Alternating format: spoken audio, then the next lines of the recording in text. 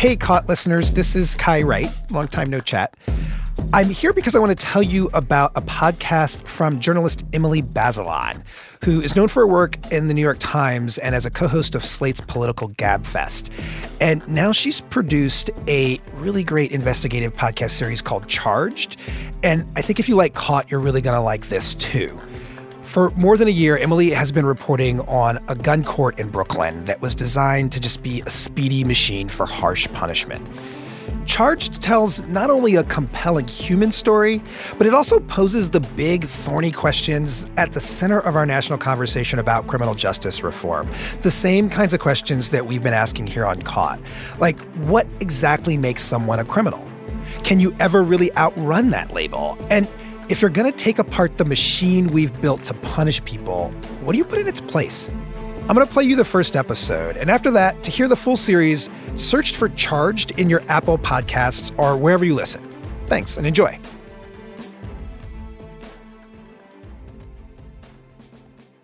A bit of housekeeping before we get started. This podcast is a co-production of Slate and The Appeal, a new publication about the justice system.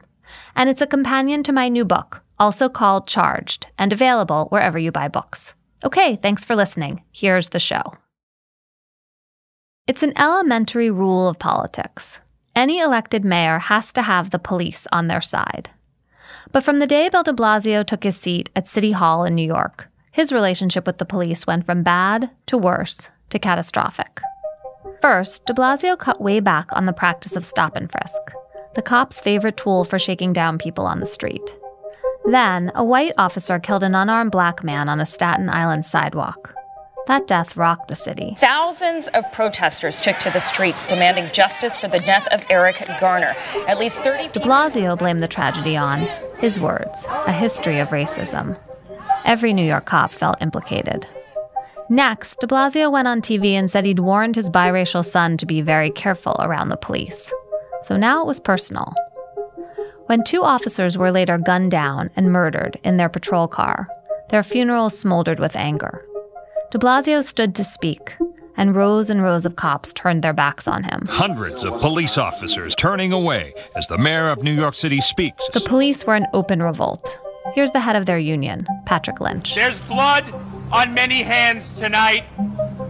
That blood on the hands starts on the steps of City Hall in the office of the mayor.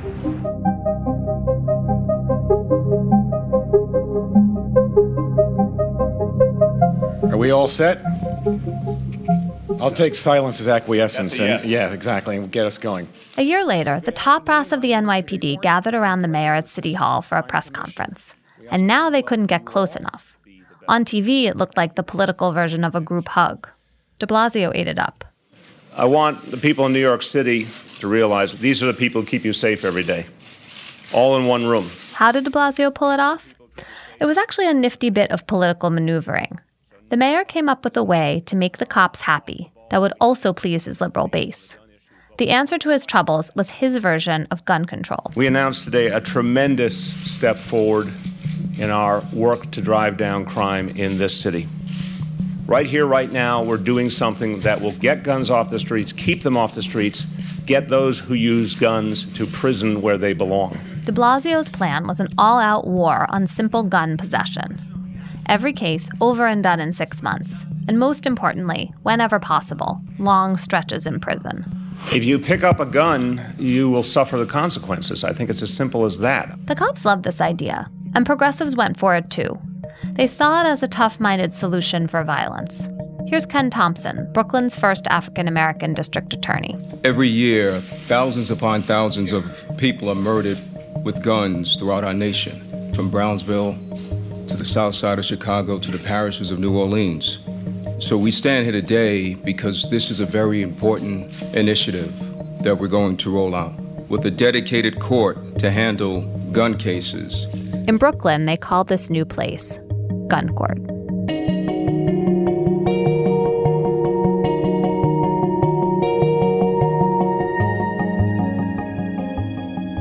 For the last 3 years, I've been working on a book about criminal justice. And I spent a lot of time in Gun Court, on the 19th floor of Brooklyn's big courthouse. I got to know the defendants who were sitting on the benches. They were almost all young black men. And right away, I noticed something I didn't expect. The cops weren't sending the most dangerous shooters in New York to gun court. They were sending the people who were the easiest to arrest. Then I noticed something else. The young men in gun court didn't just surrender to the system. They maneuvered around it, in often brilliant ways. Meanwhile, outside the courtroom, activists all over the country were also maneuvering. They were trying to dismantle America's machine of punishment, but they were up against the same forces as the young men I was talking to on the benches.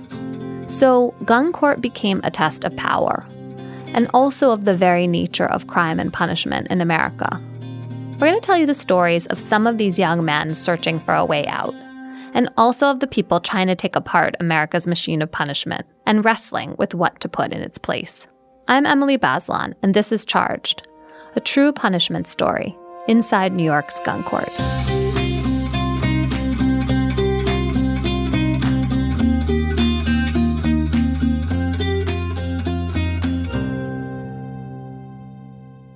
I want you to meet two people who helped me understand this very particular moment in criminal justice. Their names are Eric and Terari. They were born in the same neighborhood, but in different eras, 25 years apart. They both dealt with the street life growing up, of gangs and fights and guns. But one of them wound up with real power, and the other ended up in real trouble. My name is Terari. I'm from Williamsburg, Brooklyn, and I'm 24 years old. In the first 2 years after gun court opened, 851 people went through it. Terari was one of the first. He's a hip-hop artist. Music was his oasis even before he was born.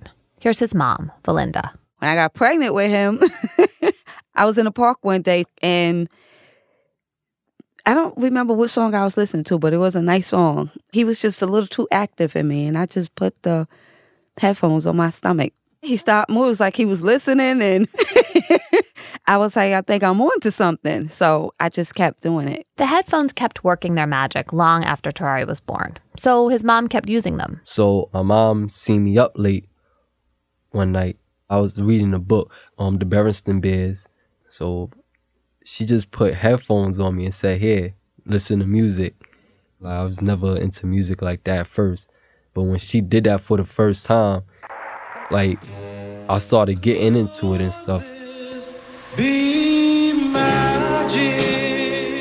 Terari's grandfather, Valinda's dad, was actually in a doo-wop group called the Dubs. It hit the top 40 charts in 1957 with this song. Valinda played her dad's recordings for Terari, and on his own, he found all kinds of music. Have you ever heard of Rigoletto? I was just listening to all the music, like, I just felt it. And that one song popped up. And I'm like, And after that, that was one of my favorite songs. I don't know why.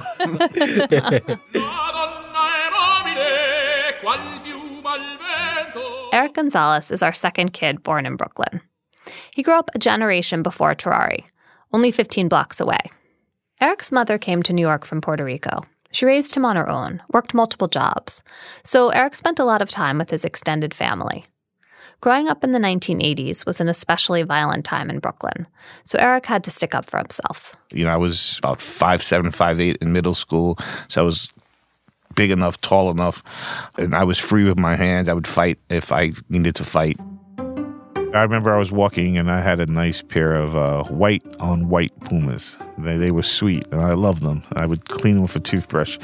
And I was walking and, I heard these guys saying, let's get his sneakers. So I ran. They caught up to me and it was like 3 of them. We fought and we fought and we fought. And you would see kids often on the train with their, only with their socks. And, I was determined that I was not going to walk home barefoot. Eric's Pumas were scuffed and dirty by the end of that fight, but they made it home on his feet.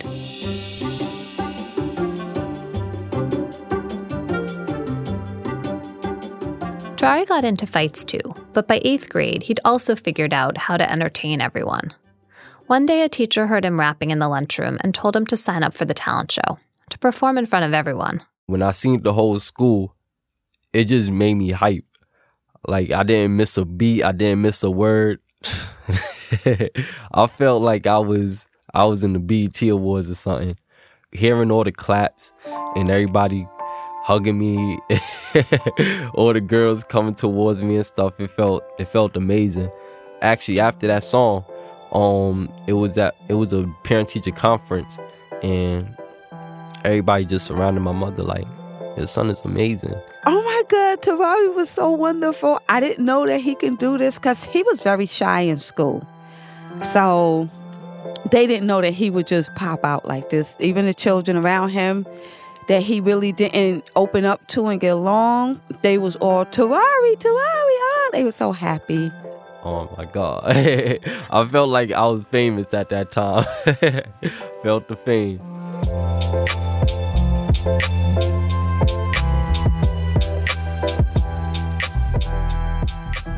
When Eric was in 8th grade, he went to check out his local high school a bunch of times. Every time I went to visit it, there was always some kind of fight. There was gang violence in front of the school. Every time I went there 3 or 4 times when I was in the 8th grade to take a look at it. And every time I said, wow, this place is terrible. So he found out about another school on the other side of Brooklyn. When I went to visit it, it had a campus. There were people from all over Brooklyn there. The kids were playing Frisbee out on the lawn. Eric enrolled in that school, and now he was on the subway for more than an hour each way. His life split into 2 parts: his new high school during the day and his old neighborhood at night. And there, the issues on the street were still the same. I had been with people walking down the street who were carrying guns, and they were friends. I wasn't interested in it, but I was around it all the time. One time I was with a person who used to call my cousin, went to his house every day as a child. My mother babysat him. I was with him one day, probably sophomore, junior in high school, and he says, hey, you want to come to Coney Island with me? And I'm like, sure. The trip didn't go the way Eric thought it would. His friend met up with another guy, and the next thing Eric knew, he was on a side street in the middle of a massive deal. I had never seen, a bag of drugs that large, and I was really pissed at him. And he was like, what do you know, what's the big deal? You didn't touch the money or the drugs, like nothing would have happened to you. And I was like, I don't want to go to jail, man. And then this is not what I intend to do with my life. He ultimately went to jail for selling drugs, got caught down south and got a 15-year sentence. And so I had to separate myself from people that I was very close to. And there was a lot of friends like that.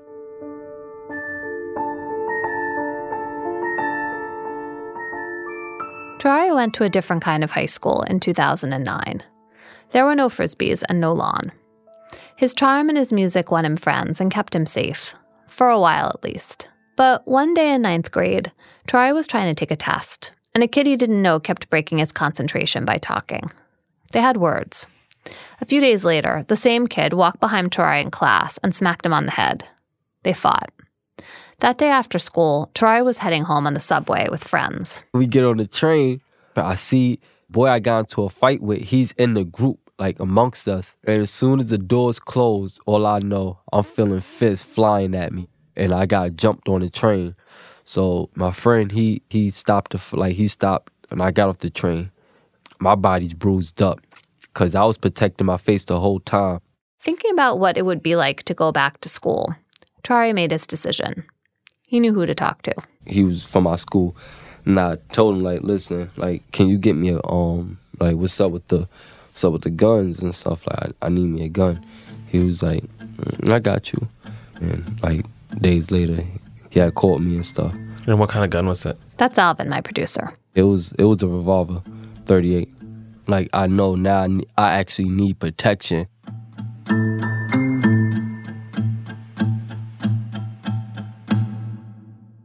So now that Taraji had his revolver, here was a new puzzle. Where was it safe to keep a loaded gun? I used to always hide it. I went into my mom's just in case something happened. Police crashing through the door and stuff, and they found the gun. Nah, kept it somewhere else. That somewhere else was his friend's locker. He was a basketball player, so he had a little storage room. One night, Taraji realized he'd never actually shot a gun before. He needed training.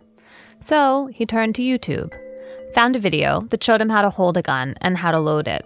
And then he went up onto the roof of his apartment building, for target practice. I wasn't shooting at cans or nothing. I was just shooting in the air just to see how powerful it was and to get the hang of it so I don't have to ever be scared. Because, to be honest, I never really wanted to use a gun. Afterward, he used his flashlight on his cell phone to find where the casings had fallen onto the roof. He picked them up and stashed them in his pocket, just in case someone came. Over the 2 years I reported in gun court, I met a lot of teenagers who talked like Terari. They said they never fired a gun, or only did it a few times for practice. Most hid their guns, and also like Terari, almost never at home. They were as wary of the weapons as they were proud of having them. They said they got the guns for defense. Here's Terari. I was bullied damn near my whole life. Like, I'm small. If I got into a lot of fights, and I had nobody to ever protect me.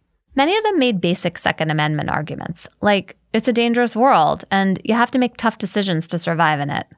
Here's another teenager I met in gun court. It's sad that I say this, but I'd rather get caught with a gun and do 2-3 years jail time than not get caught with a gun and wind up being dead. The guns started to seem to me like armor the kids didn't really want. You feel an added layer of security or power. Having a gun in Black and urban culture has been associated with having power or clout or relevancy. That's Kadeem Gibbs. I met him when I started reporting in gun court. He was one of the advocates who worked that border zone between the kids maneuvering in the streets and the cops enforcing the gun court's new mandate. Kadeem knows that there are plenty of illegal guns floating around New York City. Every year, the NYPD seizes around 5,000 of them. Last year, 161 people were killed by handguns. The politicians look at those deaths and they see a crisis. But for the kids Kadeem works with, this is just the hazardous ocean they swim in. Getting a gun for protection, it seems to make sense. Kadeem tries to convince them otherwise. One thing that I always challenge young people on is protection. Like this notion of, if I have this firearm, I'm invincible or nothing is going to happen to me, right? And that's false. Kadeem knows what he's talking about. He speaks from the experience of his own childhood. So when I was 12, was when I got arrested for the first time for bringing a gun to school. I started being in the streets around that age too because my mom was, dealing with her own issues. Kadeem's mom was struggling and she wasn't around much, so he felt he had to take care of his siblings. He started selling drugs, got caught a bunch of times. Long story short, I ended up doing 5 different bids from the time I was 12 to 22. He told himself the same thing as Terari and the other defendants. He had a gun for defense. But even though you buy a gun for protection, you almost never use it that way. Kadeem learned that in the hardest possible way. I was shot when I was a kid, and I had a gun on me when I was shot. You know what I mean? It didn't make me bulletproof. It's I still got shot. When Eric neared the end of high school, he had to figure out what to do next. Around that time, he read a book that changed his life. Bonfire of the Vanities? Bonfire of the Vanities, the Tom Wolfe novel from 1987. I mean, I read the book in one night. I didn't go to sleep, and I was all in. Bonfire is a story about a bond trader on Wall Street who gets arrested for a hit and run that kills a poor Black kid. It's a morality play about high society brought low. That's how I remember the book anyway. But it's not what Eric remembers. What fascinated me by that book, these prosecutors had so much authority and discretion over what happened to people's lives and who got a second chance and who went to jail. And I think what that book did for me was it changed my focus of what I wanted out of my life. What I wanted was to be a person who got to be a decision maker. Okay, I know this is going to sound kind of crazy. It was one book. But the way Eric tells it, Bonfire took him through college and through law school.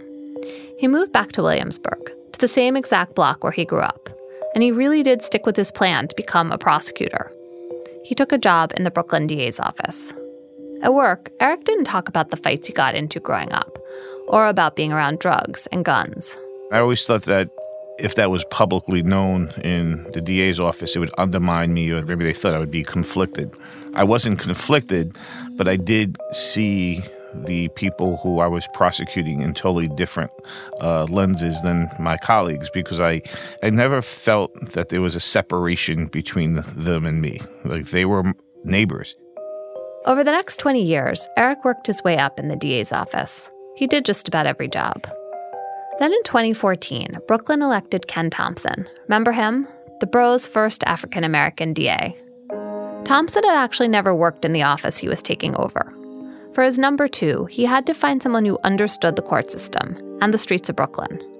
Thompson knew exactly who he needed: Eric Gonzalez.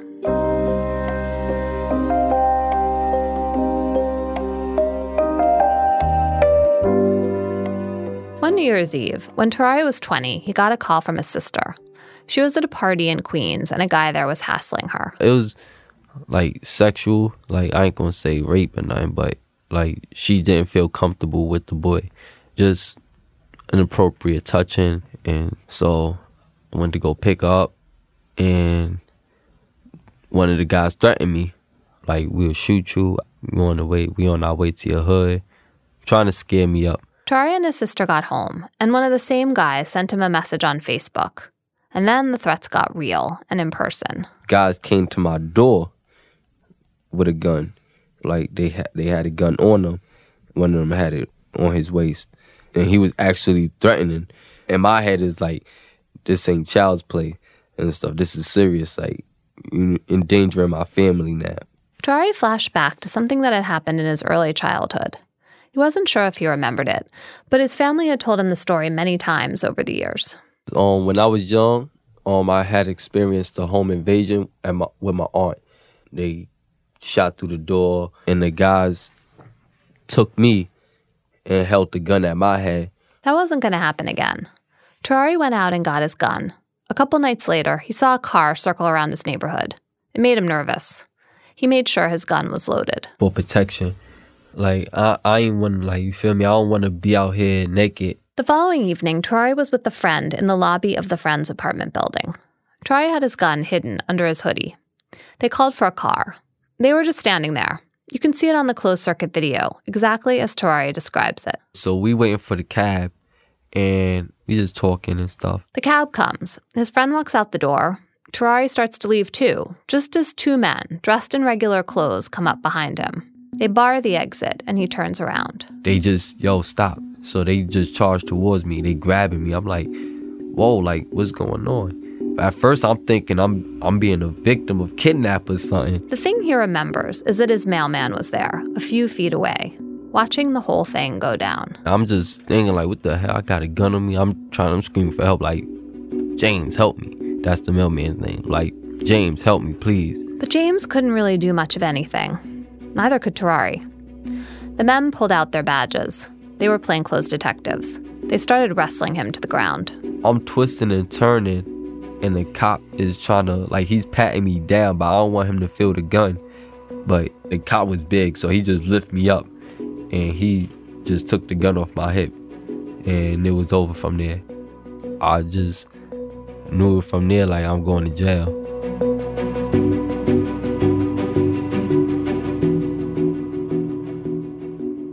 In the spring of 2016, Ken Thompson, Eric's boss, called him into his office to tell him something. Thompson had cancer. He told me that I was the first person outside of his family he was telling. I was shocked because he was only 49 when he told me. A few months later, Eric went to an event, and for the first time in weeks, he saw Thompson. He had dropped, a lot of weight, and it was the first time people had seen him since his surgery. And he never came back from it. Thompson's death shook Eric. They'd both wanted to make big changes, and Thompson was also Eric's friend. They were just getting started on other plans. Now it was all on him. When he passed, it was really tough. It felt like we had so much that we had intended to do. I don't know, like, at that time, I didn't know what was going to happen. There was plenty of cause for uncertainty. Eric wasn't a politician. outside of the Brooklyn courthouse, no one had really heard of him. But he was Ken Thompson's guy, and so a week after the funeral, the governor chose him to finish out Thompson's term. Eric was now in charge of the Brooklyn DA's office, and as he'd imagined when he read Bonfire of the Vanities all those years ago, that meant he had real power. There's an old saying about prosecutors: they can get a grand jury to indict a ham sandwich. They can also pretty much guarantee that someone goes to prison, or they can agree to no jail time at all. Those choices were now effectively in Eric's hands for the hundreds of defendants passing through gun court and the tens of thousands in the rest of the system. Eric Gonzalez was now in a position to shape the futures of a lot of people who'd come up the way he had, starting, as the timing worked out, with Terrari.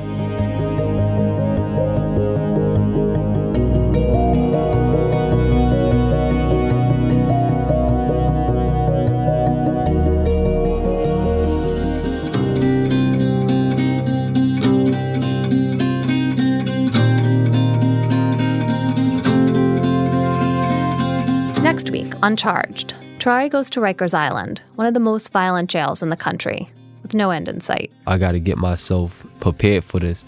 I'm locked up with other guys. I'm little. I'm the new guy. I don't know if I got enemies in here.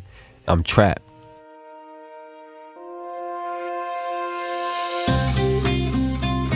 This episode of Charged was produced by Alvin Meleth and written by me. Jack Hitt is our senior editor, mastering by Merritt Jacob. If you want to learn more about the issues raised in this show, I have a new book out. It's also called Charged. Check it out wherever you buy books. Additional script editing for this episode by Vera Lynn Williams. Additional mixing by Chow Tu. Research and fact-checking by Will Reed. Editorial direction by Josh Levine and Gabriel Roth. June Thomas is the managing producer of Slate Podcasts. Special thanks to Rob Smith, Sarah Leonard, Alice Whitwam, Hannah Rosen, David Plotz, Jake Halpern, Jocelyn Frank, Danielle Hewitt, B.A. Parker, Emmanuel Berry, Neil Drumming, T.J. Raphael, Lisa Larson Walker, and the wonderful Ryan McAvoy and Doug Forbush at the Yale Broadcast Media Center. Each week, Slate Plus members get an additional episode of Charged. This week, we're talking more about the making of this podcast with producers Alvin Meleth and Vera Lynn Williams. If you're a Slate Plus member, you can find that episode in your feeds right now. To learn more and sign up for Slate Plus, head to slate.com/charged.